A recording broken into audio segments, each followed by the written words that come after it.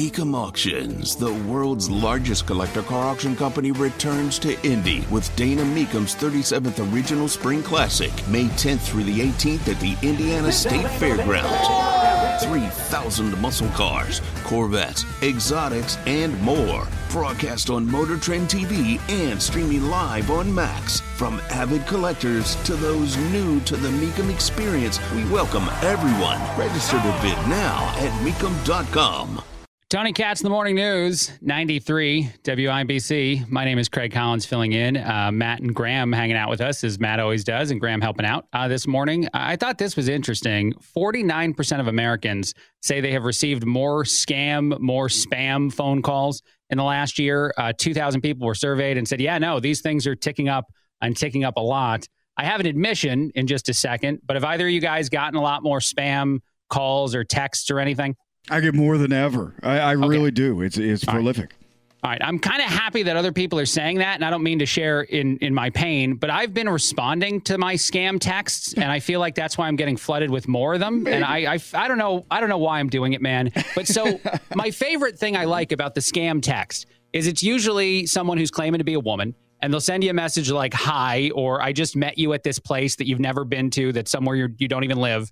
And I do respond back the normal way a human would, even though I'm 99% sure that these are all scams. Hey, wrong number. And then they usually go, oh, anyway, who's this? As if that's a normal reaction. It's my favorite thing. It's not a normal reaction. So I just go crazy. I make up stuff. I respond to them. I've asked them for money sometimes. Like eventually I ask them if they can deposit something into my Bitcoin account that I don't have. Yeah. That's a great idea. And so I'm just flooded with them. And I talked to even some people locally who told me that's a real bad idea and not to do it. People who work in those kind of things. And so I'll tell everyone out there not to do what I'm doing. But I'm sort of glad that I'm not the only one with an uptick in these scams, because I think I've begged for it, essentially. But it's just, I don't know, it's fun. I don't know, like they know my number, I guess, is a number of a human. But depending on who I'm texting, they have no idea if I'm a man or a woman, if I'm in my 80s or if I'm like 10. Like I've been all over the place as far as the lies I told, to just see how crazy the scammers go and how hard they still try to like trick me into giving them money. Well, the crazy thing is in how the technology has gotten so good with these guys. I mean, I used to be a telemarketer when I lived in Florida when I was in my late teens. And the thing we would do is there would be one message that would go out for thousands of answering machines. These were the days of answering machines, okay? Sure. And they'd go all the way across the United States of America. It'd be one message.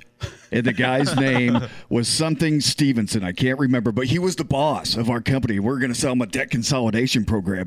Save him all these money. Just give us $299, and we're going to consolidate your debt, and all these interest rates are going to go away. Your life is going to be beautiful. This one message went out to everybody, and then they would call in, and you were supposed to say, yeah, he's busy right now, but I'll talk to you. Seriously, that's what we would do. The message would say this guy is the manager, and then it would funnel back to us. We were in like this big cube, like the boiler room. If you've ever seen that movie, we're all stacked together on top of each other, sweating. Nice. Everybody smelled. It was ugly. And then these calls would come in, and usually they would start with, hey, you can take me off your blank list. And then we would do that. Of course, half the people didn't even do it. You would say, take me off the list. And you just go on to the next call because you want to make a sale. I love that this is where we are all of a sudden. Maybe this is why we both do what we do, Matt. And, part of what we do winds up being, especially for me, that some people get very mad at you and will send you messages on social media. And I don't care. I was working at a call center. I was like customer service, just sitting there answering phones. And we also had emails that would come in. And everybody on the team wanted to just answer the emails. They all hated answering the phone and getting yelled at by somebody. I loved it. I answered the phone like crazy. Of course. Like they're like, just put Collins in the corner with a phone, take his computer away. Don't make him answer emails anymore. Like I was sparring with people sometimes. It was fun with me. And eventually almost everybody would ask or demand to speak to the manager. And at times they're like, try to keep going, Craig. And I'm like, all right. So I do a different voice and be the manager. That's awesome.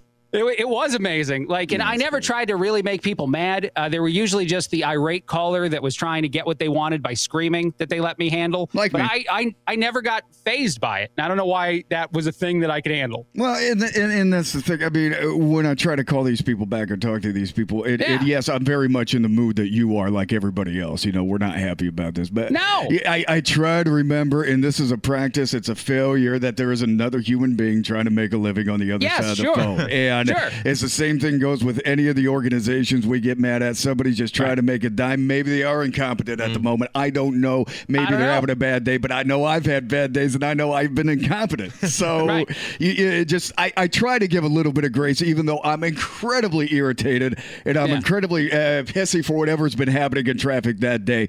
But we still try to do the right thing. And it's not perfect. No, it's funny though, because now I'm realizing how, as you're talking about all the stuff you've kind of experienced, that what I'm doing to telemarketers now is what I was doing at that company when I was put in the position to like talk back to the people that were irate. I just need to be quiet, I think is what I'm told. I need to be quiet a little more, ignore a little more. Things will be okay. Just not here. I get to do whatever I want here.